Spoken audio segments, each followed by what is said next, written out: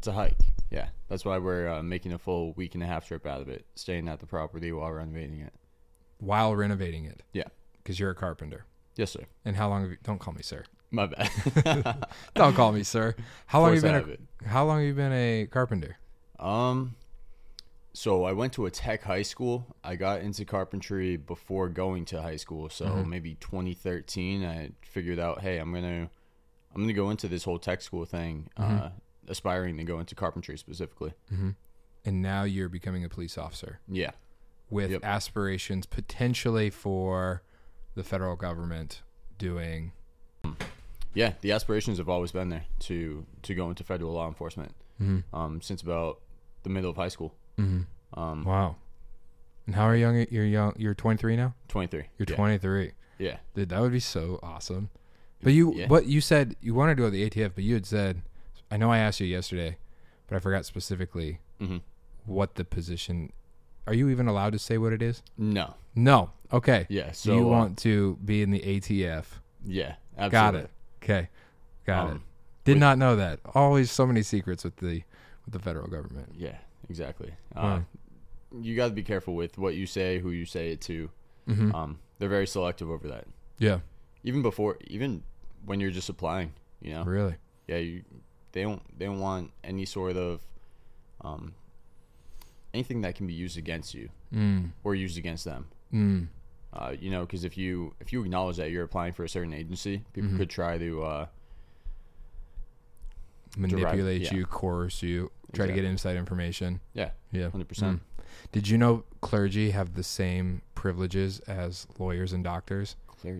Clergy, like pastors. Sure. Yeah. They have it's not attorney-client privilege, but it's the same law that like whatever I'm told, I have to like hold secret. Unless it's something that's has to do with the commission of a crime or an admission of a crime, right? Are those the only two exceptions? I think minors, mandatory reporter for minors, and any form of suicidal ideation. That stuff are exceptions. Other than that, no. I have to be a lockbox. Nice. There's something about that weight, that responsibility that's empowering. It kind of feels cool too. 100%. But I'm like, you can tell me I can't say anything. That's how I feel about the security clearance. 100%. But you're transitioning from being a carpenter into the Leominster PD in the meantime. Correct. Which is a city here in Massachusetts. Yep. And you've been going through the academy. When does the academy start? The academy starts in 2 weeks from now. Okay. How you feeling? Ready as I can be. You know, I'm physically prepared for sure. We'll figure out day one how I need to adjust on the fly and mentally prepare because it's gonna rewire me. I want to retain my faith in humanity. I think that's gonna be extremely tough to do. Like as a Christian, I try to give people benefit of the doubt. It's even tough serving on security here because I want to not look at people with skepticism. Yeah. But I recognize that going into the field, your default has to be that skepticism. People are probably lying to you right up front. Always. They have their own version of a story. They're going to try to side and get you on their side. And so I gotta recognize that rather than just try to empathize with them right off the bat and think that what they're telling you is the truth. Yeah, that privilege is for pastors and sometimes it's pretty hard to. You want to give people the benefit of the doubt. Sometimes, when you're dealing with criminals, I don't think so. You wouldn't be doing your job very good if you're like, "Oh, I'm sure you didn't mean to pull your gun on the convenience store manager." You know what I mean? Yeah. I'm sure it was an accident. We'll let you off with a. You're like, no. Yeah, it's accountability with grace rather than grace with. Law is its own. The law needs to be upheld. It's its own thing. But hey, everybody, this is my good friend Kyle Klimowicz. His brother is Jimmy. We don't say that Kyle is Jimmy's brother. Jimmy is Kyle's brother. That's Jimmy was on the podcast a few weeks ago talking about mentors. This is his older brother who I adore and wanted to have on the podcast. So Kyle, thanks for coming on. Say hi to everybody. Hey, what's going on? Keaton, I appreciate you bringing me on here, man. I respect you immensely. Well, I'm glad to hear that. If you didn't, would you tell the truth? Absolutely. I bet you would. I believe you. Integrity. You are a man of integrity. Part of the reason we're going to hear Kyle's story, I want to hear his story. I've got some questions for him, but one of the reasons I really wanted to have Kyle on, well, I had two reasons. One, I love anybody who wants to get involved in upholding the law in this wonderful country that we love. Big time patriot. Really appreciate our law enforcement, military, all of those people. But also, Kyle asks the best questions I have ever been asked. He's very curious. He actually wants to know the right answer, and he has really, really thought-provoking questions. And there was one time I put this on my reminders. There was one time we were in the lobby, and you would ask me a question, and we were kind of discussing and working it out, and you said, so what you're saying is you repeat what you don't reconcile. And I thought that statement, you repeat what you don't reconcile, was profound. So I put it on my reminders, my wisdom reminders. And every 2 weeks, it pops up on my phone. Like, you repeat what you don't reconcile. Wow. So, wow. Kyle, thanks for coming on. Glad to have you here. Do us a favor. Tell everybody about yourself. What's your story? Who are you? Sheesh. All right. I don't even know where to start. But my name's Kyle. I'm 23 years old. Grew up in Leominster, Mass. Went to a tech high school, started out as a carpenter, had a passion for going into law enforcement. I feel like I was literally called there in a revelationary sense. We can get into that after. When I was about... I'd love to hear that sometime. Yeah. In about mid-high school, felt like I was called to go into law enforcement, and through like some conviction, some life change, that's kind of what I set my eyes forth on, to basically just pursue that relentlessly. Up to and through college, and to find out where I am today. Mm-hmm. And where did you go to college? Franklin Pierce. And what did you study? Intelligence security studies and criminal justice. Yeah, super dope. Say that one more time. Intelligence security studies. Yeah. It has to do with counterterrorism. Uh-huh. My buddy Ethan, he came on the podcast. He's training to be an Army Ranger. Ethan, I know you listen to this. If I mess that up, I can never remember if you're going for a Ranger or being a Beret. He's actually at selection right now. Wow, that's incredible. Yeah, he's got, I think, 8 days left of selection. And he wanted to go in law enforcement also. He was trying out for the DEA. Nice. God bless him. Yeah, but the process took so long. Yeah. In the job he was working in the meantime, he's like, no, I don't want to wait anymore. Mm-hmm. Maybe I'm getting blocked. What do I do here? I mean, this is a long time after college. He studied something similar to what you studied. It's a long process. It's a rigorous long process. The game is called hurry up and wait. Like, yeah. You cross your T's and dot your I's and get all your paperwork submitted, mm-hmm. and then it's on, I don't know, federal budgets, on staff, on who knows what. Yeah. Like, it takes forever. So he decided, I'm going to try out for the military. Mm-hmm. So he did basic, got chosen to either do, I can't remember if it's Ranger or Green Beret for Special Forces. Either way, he's at selection, and he had all that to say, he had a similar course of study to you, and I just thought it was the coolest thing in the world. Yeah. That's a concentration that's, I mean, all of these agencies need it. Mm. Any sort of intel collection agency, any sort of federal law enforcement agency. Mm-hmm. I mean, he'll use that a ton with DEA. Mm-hmm. I don't think he's going back to the DEA. No. I think he likes the military. Yeah. Well, that's what's funny about just trusting God. Yeah. Yeah, it is. Did you graduate top of your class? Yeah. Not the very top of the class, but yeah. I've kind of always... What was it? Like, I don't know, 65th or something like that. Out of how many? I think it was in the top 10%. So 65th out of like 6,500 to 7,000 students. To be honest, I couldn't recall. I just know I was top 10% because of some awards and accolades. All right, so we're talking to a super genius here also. No, humbly speaking. And somebody who worked very, very hard. Yeah, 100%. But continue with your story. Sure. Yeah, so, where do I even begin? Like, wherever you want. All right, let's date back to like 2012. Mm-hmm. 2012 or something along those lines. How old were you? I was 12, 13 years old, mm-hmm. going on that time. Mm-hmm. Growing up in a split household with parents who would always fight with one another, it was tough. Like, you have parents who are trying to have you as kids side with one of them. Mm-hmm. You you learn a distrust for one another. You learn you're kind of thrown to the wolves in terms of your understanding for why you are where you are at that time. I was just reading a book about emotional, spiritually healthy. Yeah. And forgive me for butchering his name, but Scazzaro? That's actually exactly how you say it. Scazzaro. Pete Scazzaro. Yeah. Pete Scazzaro is, yeah, okay. The way you said it. Beautifully. All right. So he notes that in order to be emotionally, spiritually healthy, you have to reflect on those circumstances that you think you were just thrown into, that you didn't have control over. You have to process the emotions that you felt throughout those times in order to be reflective, be introspective about them, rather than just wonder why and be reactive to them. And so, but I didn't have that emotional IQ at the time, the EQ, right? Well, at 13, it's kind of hard to. Yeah. But now. Yeah. So at the time, I'm looking at my mom's situation. I'm looking at Jim and I growing up in poverty. Like, literally, I remember, like, we would be short on oil and have to sleep in, like, sleeping bags and, like, tons of blankets. We would have to walk to food pantries and things of this nature. For people who don't live in New England, they actually don't know what you just mean by we're short on oil. Got it. I didn't know until I moved here. Briefly explain what that is.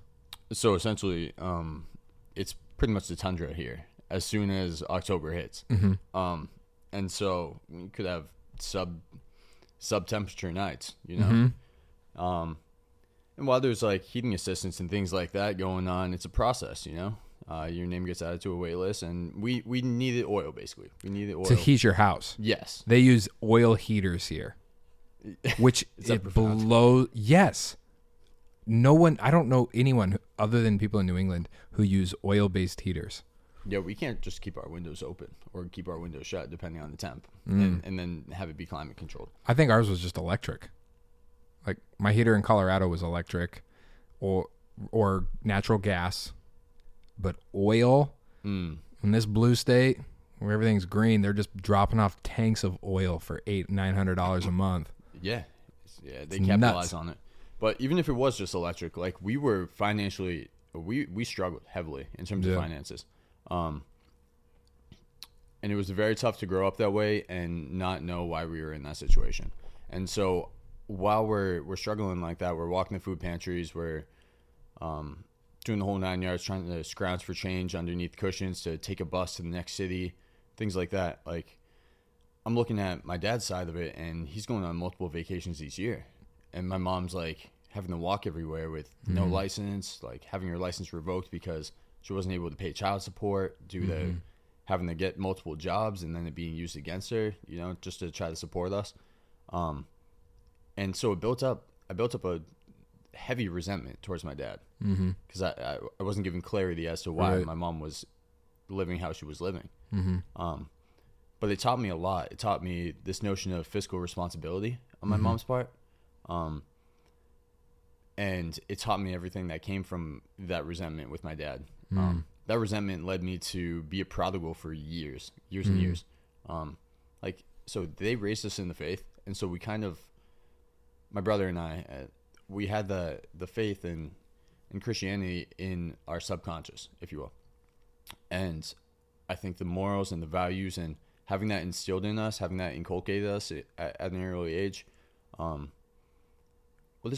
it says in Proverbs, basically, raise your kids in the faith and they'll never grow later they won't depart from it. There we go. They might in the middle, but later they probably will not. In Jesus' name. In Jesus' name. Yeah. And that's a testimony that's all too familiar for a lot of us, you know. But during that time that I built resentment for him, oh man, I couldn't process my emotion, you know. I was blaming God. It was more of a reliance on God for, God, how can you help us today to get through this situation rather than a relationship with him. But it made me harbor bitterness. At times I blamed God for things. And I definitely became of the world rather than differentiating myself from it. And so here I am at 13. That's a lot for a 13-year-old to try to process, handle, get through. Yeah. Well, Jimmy would have been, what, 11? Yeah, 11, 12 years old. And so I'm hanging out with this friend group. So like a little backstory, I'd gone to this program called like LEAP, Lemonster's Enhanced Acceleration Program, basically just learning things quicker in school. And all of the kids I was with there were from your stereotypical white picket fence, dog. Rich people. Yeah, essentially. Or at least like they weren't from split households. And there was definitely an in-group, out-group sort of differential there as things transpired in my family dynamic. And that created some sort of animosity. It created like an inward longing for what they have, but it was inattainable, you know? And so I segregated myself. I started hanging out with people who were very much like myself or in similar family dynamics. And we were not living life how we were running from our emotions rather than processing them. We were doing crazy party things at 13 years old, like things that would change our perception and our outlook on life forever at 13 years old.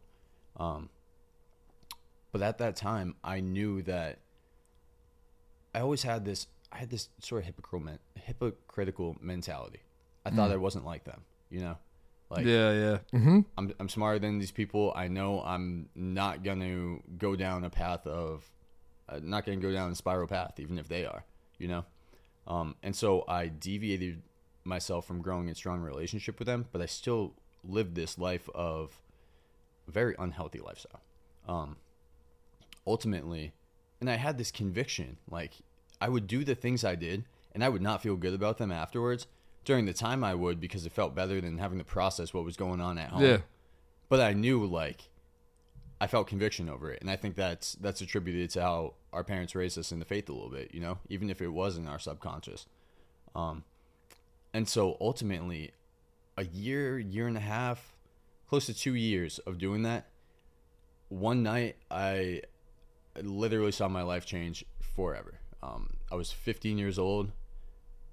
Could have been 14 years old at the time. I don't really remember, but God literally showed me a revelation where I was faced with two different doors, basically, showing what my life would be like if I continued to live that life of sin, of bitterness, of resentment, hanging out with these wrong people. I was literally going to face death, you know? I have no idea where I would be today if I didn't take that and run with it. Wow. And I was shown... And so that night continued into the morning thereafter, and I decided to go to church the next morning. No, because at the time, it wasn't as revelationary that night as it was in church the next morning. Yeah. It was more of, hey, I'm going to go to church this next morning because it's going to make me feel better for what I did the night before, sort of thing. An all too familiar feeling. Yeah. And so I go to church the next morning, and I couldn't tell you who the pastor was or who the guest speaker was, what he was preaching about, but I was never in tune with worship as much as I was that day. And whatever he talked about, I had this revelation that I was going to go into federal law enforcement. Wow. And it was the polar opposite of how I was living at the time. Yeah.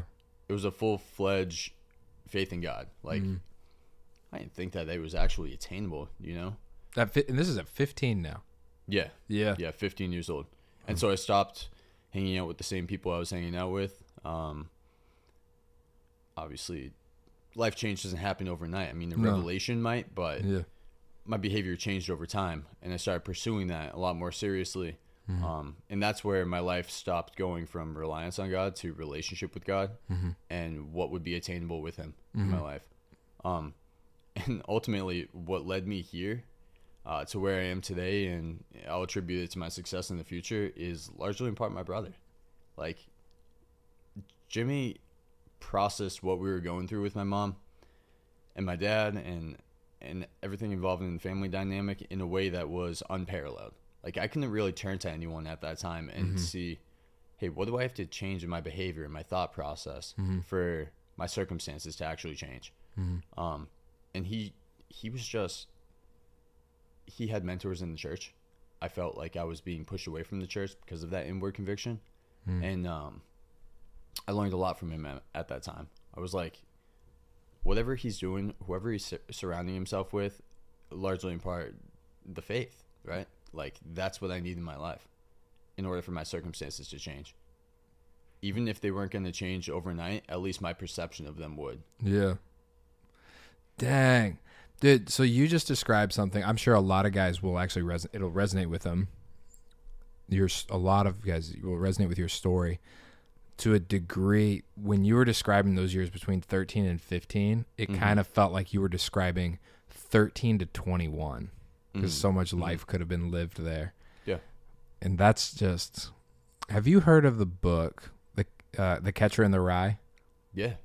So have you read it? I haven't read that. So, well, it's about a disenfranchised boy whose parents are not around, basically. And very angry, very cynical, running around doing his own thing, just trying to find somebody to hang out with. He's drinking half the time, half the book. The book covers only 4 days, and he's just drunk. Oh, wow. And he's like a 13, 14-year-old kid. But the way that author wrote the book and the way he describes this young man, because it's all from the narrator's point of view, men all over the country lost their mind about this book because it felt like language had finally been put to their story. Wow. Yeah. I've heard that book actually being referenced in terms of like the radicalization of some serial killers. Yeah. Interesting enough. Yeah. It was banned for a little bit. The author had to go into hiding for a little bit because he put language to what a lot of young men were feeling at a certain time in history.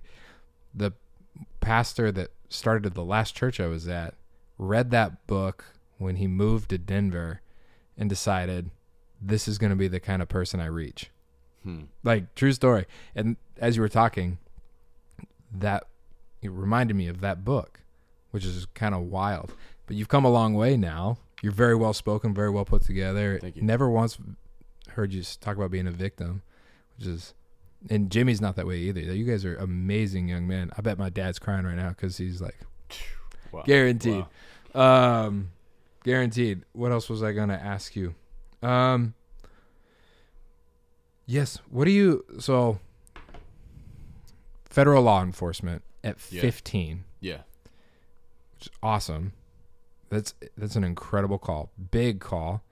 How did you sustain that for 8 years? You've held on to that without, I'm sure that you've maybe drifted a little, gone back and forth, or maybe it wasn't necessarily just federal law enforcement. Maybe it's just law enforcement. Maybe it's just the direction I'm going in general. How did you hold fast to that vision? Well, that vision wasn't just a intangible, intrinsic feeling, I literally had a revelation that day of what it looked like to work around explosives and airports and things of that nature. And I was like, this is specific. I don't even know what this means in its entirety, but I'm going to pursue that. And it required sacrifice. It required a lot of sacrifice in terms of, you got to be calculated in everything you do. If you're going to be entrusted with protecting our country, and to that extent, you've got to be a man of integrity. You got to be a man of owning your actions. You got to be calculated in your in your decision making, who you talk to, what you say, who you associate with. All of that sort of stuff played out on a day-to-day basis. And so deviating from certain people and associating myself with other people, I went into isolation for a long time. Really? It was more so isolation until it was isolation because I didn't know who I should surround myself with. Yeah. Totally. And then it turned to solitude because I was like, this is what I need to work on by myself, sort of thing. But it inhibited me from having strong relationships with a lot of people. Even going through college, you could be surrounding yourself with people who are in a similar major, who have aspirations of going into maybe a similar career path. You don't know how seriously they take it. And a lot of the people are detriments to your calling. You recognize that just based on who's around you. And so I had to be methodical in that. Wow. That is a lot of foresight that I did not have at 21, 25, 27, now. Just kidding. That is a lot of foresight. Very mature. Me and my brother Colin, he came on a podcast. Very, very smart guy. And we got into a discussion about perpetual adolescence in the modern age. Why is it that so many people are still acting like teenagers when they're in their 20s, late 20s, sometimes even early 30s. Sure. Well, and he made a point that was I'd never even thought of that I thought was really profound. He basically said, well, yeah, in other times in history, people were forced to grow up faster because of their circumstances. 100%. So he used the Great Depression as an example. Yeah. You didn't have a chance. You didn't have a choice to be a teenager as a teenager. You had to be an adult as a teenager. Yeah, you had to learn to work hard, that fiscal responsibility. Mm-hmm. It was circumstantial. It was the sufferings of the present age that forced you to grow up and maybe not have the benefits of what we might have now with where we live in a very wealthy era. I was thinking about that as you were talking. Like, this is a young man, and your brother, this is a young man who is forced to grow up really, really, really quickly. That's why at 23, you talk like you're 35, which is a gift in and of itself. It's amazing. You got a bright future. But those circumstances force a lot of us to grow up. Mm-hmm. I don't know if we necessarily need to go looking for really difficult situations and just throwing ourselves into them. Mm-mm. But what I am kind of inspired by, don't flee things that are really difficult. Yes. Yeah. Because you won't get the maturity that you desperately need for your future. You're not going to be perfect and complete, lacking nothing, like it says in James. Mm-hmm. What would you say to young guys, old guys who have been seeking comfort their entire life and avoiding hard things, hard circumstances, hard conversations, to encourage them, be like, you can handle this? I know I didn't prep you with that question, but it came to my mind. Sure. Well, I talked about this in the DR a little bit. We went there on the missions trip, and I mean, that was a major in-group, out-group differential. These are kids that are born into circumstances that they don't know why they're born into them. Right. We can't explain why they're born into poverty of that nature, you know? Mm-hmm. But a point of emphasis was that God puts you in your circumstances to increase in relationship with him. Mm-hmm. And through those, he'll inculcate you with these strengths and your qualities and your unique qualities. And then eventually he'll give you a glimpse of how you should use those callings for kingdom work. Mm-hmm. That's what we call a calling. Yeah. And once you, it's sort of a step-by-step, kind of based on what case in point, what happened in my life, you know? Yeah. Once you acknowledge that calling that he has, even if it doesn't seem attainable at first, pursue that a little bit. And you'll see the difference of the people that God brings into your life. You know, that's where things kick off. That is where you're jumping off the starting blocks in the race, you know, because now you not only have a sense of direction, but you have a sense of instruction coming from the people around you. And that's motivational in and of itself, because then you start to see progress being made. Now you see things as they're attainable, you know? Yeah. So good. Yeah. Obedience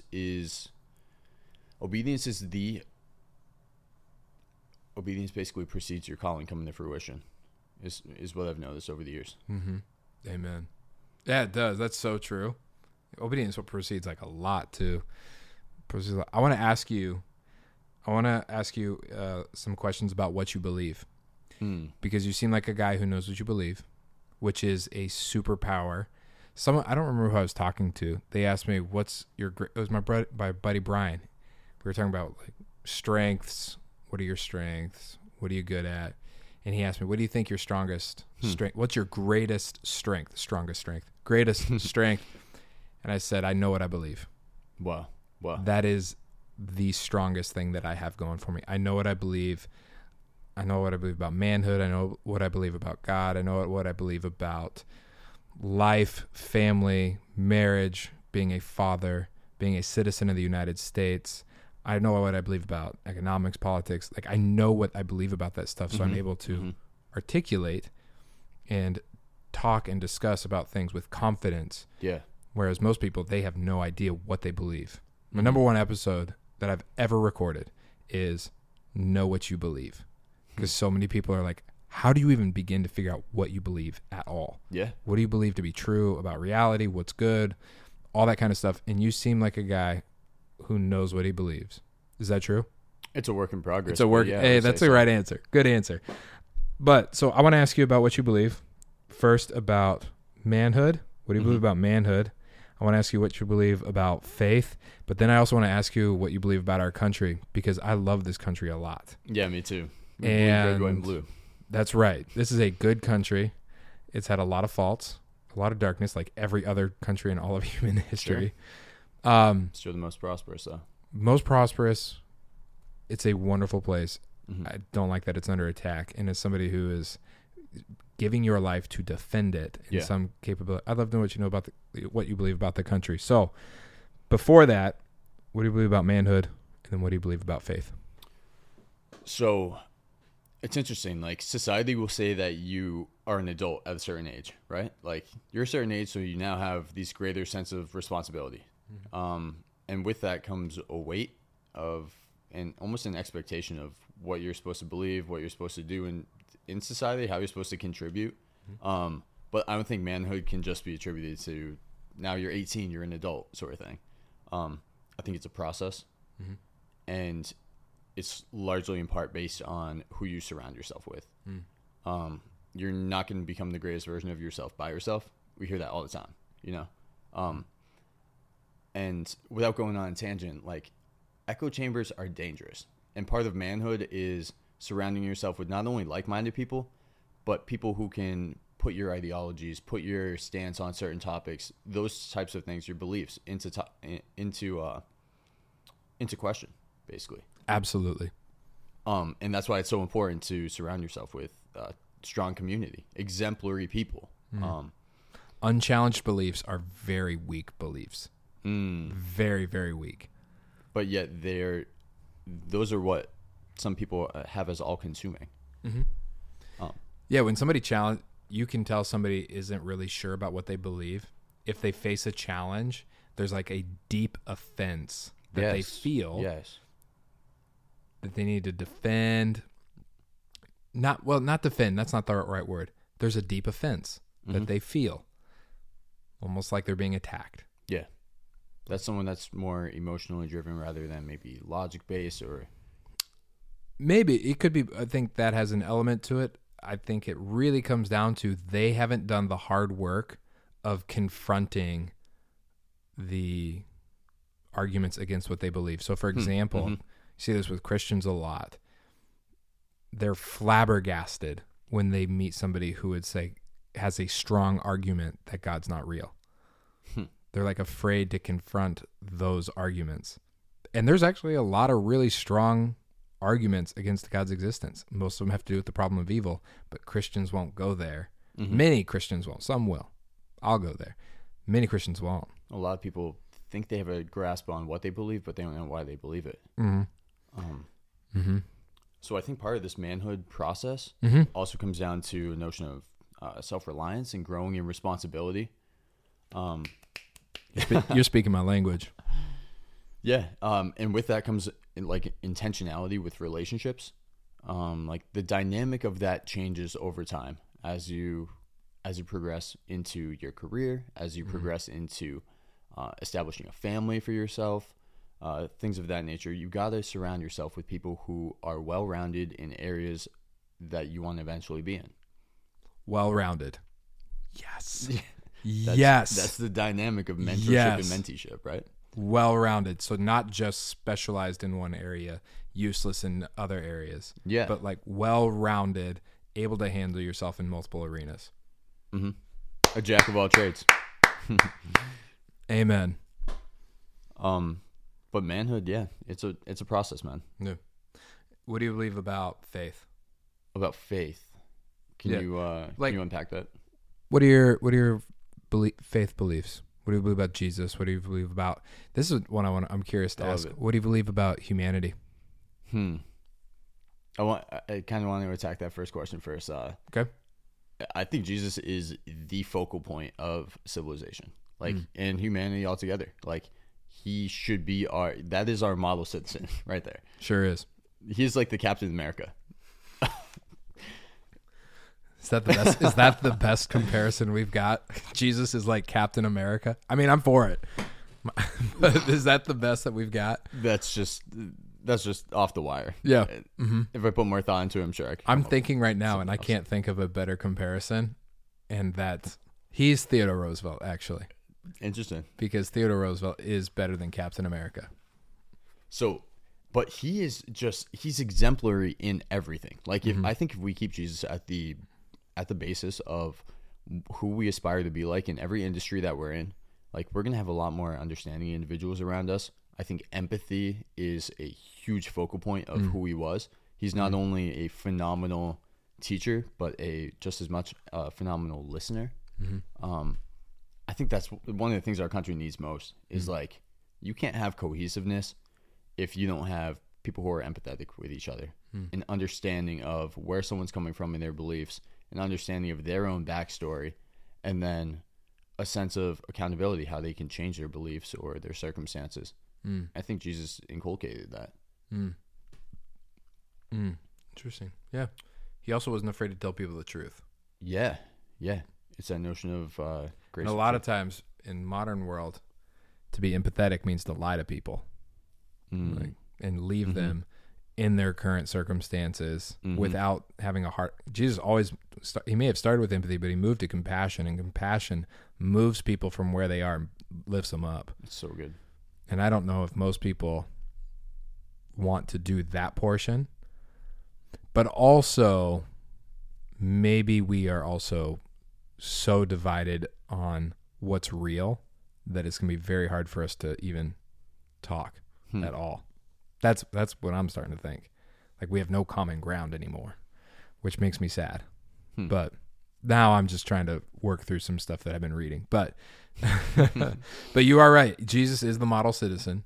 And if we keep him as the one we aspire to, we are going to be much, much, much better off. Especially if you're a follower of Jesus and a citizen of the United States. One thing you got to remember is your war is not flesh and blood, but what's behind the rulers, principalities, forces of darkness in this present age, ideas that are contrary to what's true. Those are your enemies, not other people. I think seeing people scream at each other on TV, it makes me like, oof. I think a big part of that is selfishness versus selflessness, right? Like, Jesus was selfless in and of his entire life. He recognized that what God put him on earth to do was he was not going to be able to do it within his own strength. He would have to do it with God, and he would have to do it for God. Yeah. Amen. People's selfish ambitions are, I don't think society progresses enough when it comes to people's selfishness. Yeah. Sorry, let me unpack that. If you're focused more so on the outcome of the work that you're doing, rather than, I don't know, some sort of materialistic external gain from it, then it's going to be a lot more impactful. There's got to be an intrinsic reason for what you do. You've got to have a kingdom mindset. Somebody write that down. Intrinsic. You said there's got to be an intrinsic reason for what you do. Yeah. No, write that down. 100%. Because then your circumstances, it doesn't matter if you're not where you think you're supposed to be going in terms of what you own, what you possess, the quota, the social quota that you're living up to, because you're doing what you know is gonna make a difference for people overall, for society. Yeah, so good. And what do you believe about our country? I believe we live in the best country in the world. Amen. Dang straight, brother. Dang straight. You got anything else to say about it? Again, the biggest thing in our country, I think, is polarization. And it's tough. Like, when you start recognizing what you believe, I think that polarization becomes more apparent. Like, people are not open with having conversations with one another if they think it's not going to fuel their own beliefs. Yeah. I think that's super dangerous. Like I mentioned before, you're not going to have people who put your own beliefs into question, but you're only going to believe your one way of thinking and try to project that onto other people. Yeah. Yeah, that's dangerous and entrapping. Yeah. I had done a Google search kind of study on the word threat. So I typed into Google, the greatest threat to America is blank party. And it came up with pages and pages of articles on the greatest threat to America is the Democratic Party, the Republican Party. Like, articles and articles and articles. Yeah. You can't live in a place where your neighbor is an existential threat. You know what I mean? Yeah. Like there's a 100%. difference between, man, we really, really disagree. I think you're wrong. I think some of your ideas might be evil. I don't think they're coming from a good place. There's a difference there and existential threat where we're now at a place and have you read the book Age of Entitlement? I've talked about this book so much on the podcast. It's been very enlightening for me. But we're now at a place where half the country feels like their entire life is threatened by the other half of the country. Like physically threatened. Like physically they need to threatened. put a stop to other people's ideology. Yeah, that's why we're boiling. It jeopardizes them. That's why we're boiling over. And a lot of it has to do with the fact that we all think of ourselves as psychological people, which is so if you say something against what I believe, you're not attacking the idea that I have, you're attacking my core identity. Absolutely. So that's why people say words are violence. Like, wow, this is the first time in history that words have been hurtful. Life and death is in the power of the tongue. Yeah, but violence. It's a dangerous expression. Violence is intentional harm. Yeah. It changes your entire outlook. You might think that people are malicious against you just for someone else expressing their beliefs. Because you're insecure about your own. You're not open-minded enough to be able to listen to them. Yeah. That's what radicalization is. That's like, I'm so fascinated by counterterrorism. I don't know why. But like there's that in-group, out-group differential. And I'm not saying people are polarized to the point where that's happening here, but we have seen political violence happen over here. There's a lot that comes down to the solutions of it. Wow. But it starts with being open to have open discourse with opposing ideologies.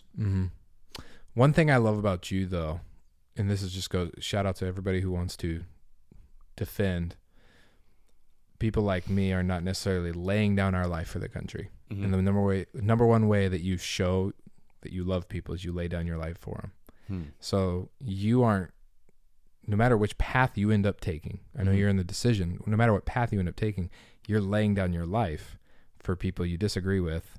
Yeah. And for people who would probably hate your guts. 100%. I interviewed with Secret Service, and that was one of the heaviest questions I had for them was, what do you do about your ideology? Are you guys even allowed to vote? How do you guys vote? Did they answer that? Can you talk about that?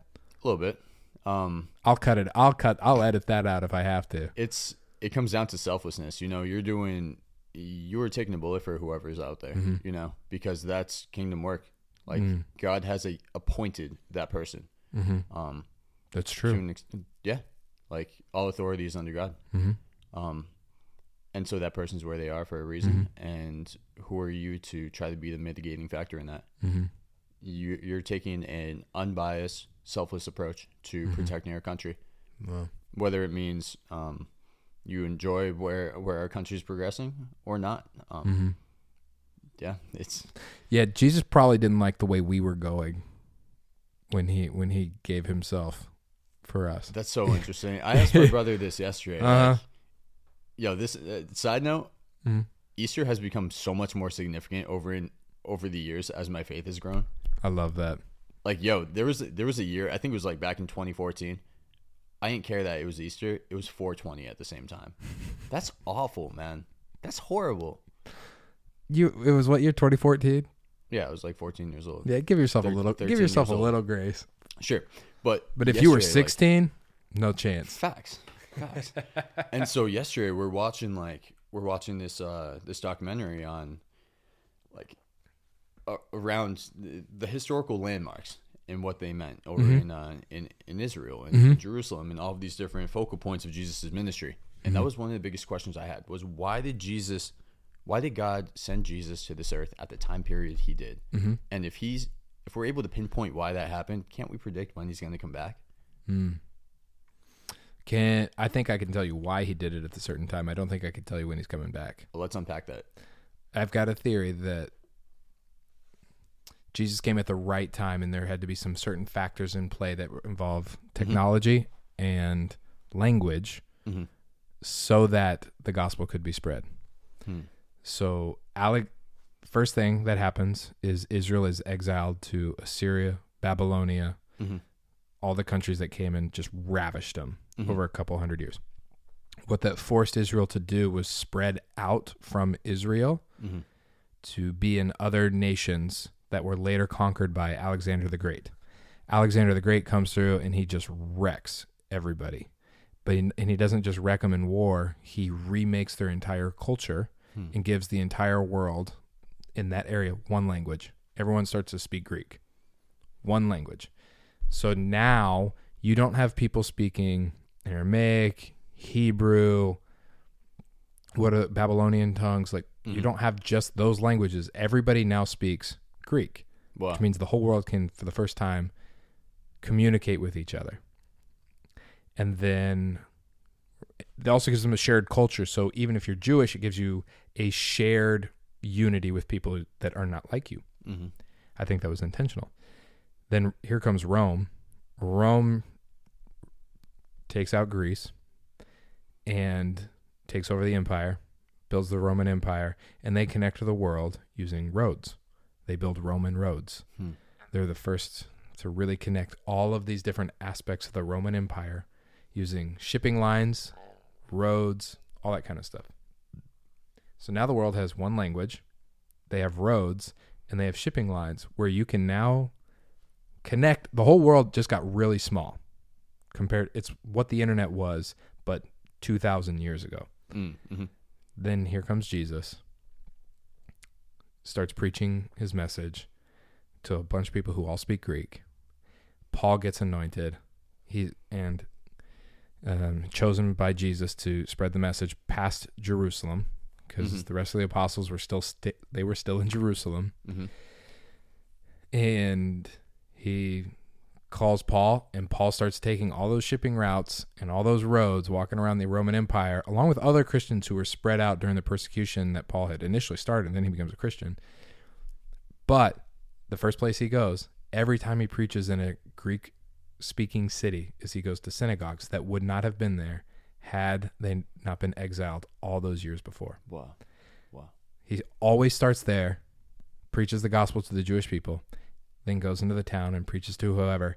And the combination of those spread out synagogues, the Roman roads, and the language allowed the gospel to spread very, very, very quickly and create what we know as the church. And from there, they went forward. And God always seems to do a giant leap when language and technology meet. So the next best example I can think of is the printing press.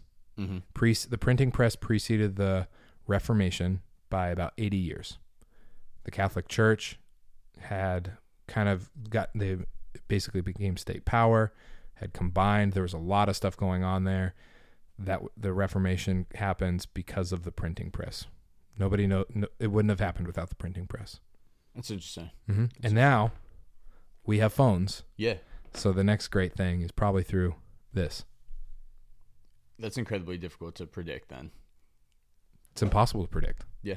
I mean, the Bible talks about not knowing the place or time, but the season. Yeah, and it'll get way worse than it is now, I think. But who knows? We'll see. I lost all my questions. All right. We're at about 48 minutes. I got one last question for you. Yeah. I asked this of everybody. What kind of man do you want to be?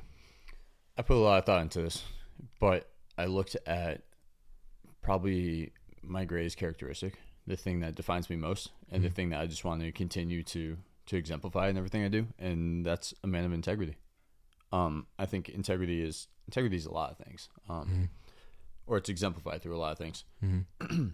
One of the things is, it means that you're a man of your word.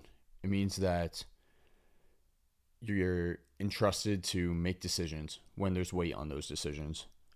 Doing what I say I'm going to do. There's a trust that's associated with it. Not only a trust to keep case sensitive information, but a trust to make those decisions, like I mentioned.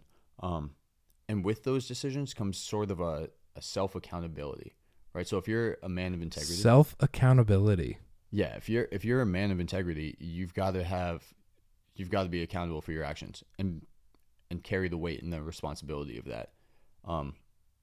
a man of integrity, because of that, means that he's going to look to other people, his mentors, his people around him, to also hold him accountable for those actions or the beliefs that, like we talked about. I think a man of integrity is also someone that's relied on in time of need because of that decision making, but also they're relied on in terms of they're able to expel empathy with people, and so people trust them with care and to care and concern for whatever they're going through, and sorry, just going off on a tangent here. Yeah, you're good. Trying to have my words catch up with my mind, but don't you hate when your mind goes faster than your mouth? That's often how it goes. Mm-hmm. Happens to me all the time. That's why. And I Michael Scott it. I just start talking and hope I find my way eventually. Let me circle back to that. Circle back to that. So integrity also means, like, if you care about your integrity, you care about how others perceive you. Mm-hmm. So not in terms of you care about your following and the influence that you have, but you recognize that influence. That's not what drives you, but you recognize that other people are going to scrutinize your actions. Other people are going to look up to your actions in a lot of regards. And so you got to recognize the weight of how you carry yourself. Yeah, literally. Jinx, you owe me a Coke. And lastly, I guess, like, a man of integrity is honest and candid in everything he does. He owns his actions. He doesn't try to dust them under the brush them or dust them under the carpet. You know, recognizes that everything I did was a calculated decision at the time, and I own that decision. And ultimately, that decision is going to help me to get where God wants me to be, where He's called me to be. If it wasn't for candidness and integrity, I wouldn't be where I am today. I can say that in terms of career. I can say that in terms of relationships I uphold. Ultimately, integrity is just a focal point of who I am, and I think that's going to be what I try to emphasize and focus on the rest of my life. I love that. That's a great answer. Man of integrity. I love it. I think you are a man of integrity. I have not seen anything that would say Kyle's not living above reproach, or I'm getting a different version of Kyle than what he's like at home. I've never felt that one time. And I can read people's mail pretty well because I wasn't a man of integrity for a long time. And when you've walked that way, you know how to spot them. You know what I mean? Yeah. Well, Kyle, thank you so much for coming on the podcast. There was a lot of wisdom in that 54-minute talk that you just gave. And I hope people go back, re-listen, write some notes. Thank you for serving our country. Thank you for being a man of God and for being all that you are. Well, Thank you. Guys, thank you for tuning into this episode of the Man I Want to Be podcast. If you like what you heard, please like and subscribe to the podcast and leave us a 5-star review. If you didn't like what you heard, just pretend you didn't hear about us or listen, and that helps us out just as much. And until next time, this is the Man I Want to Be podcast.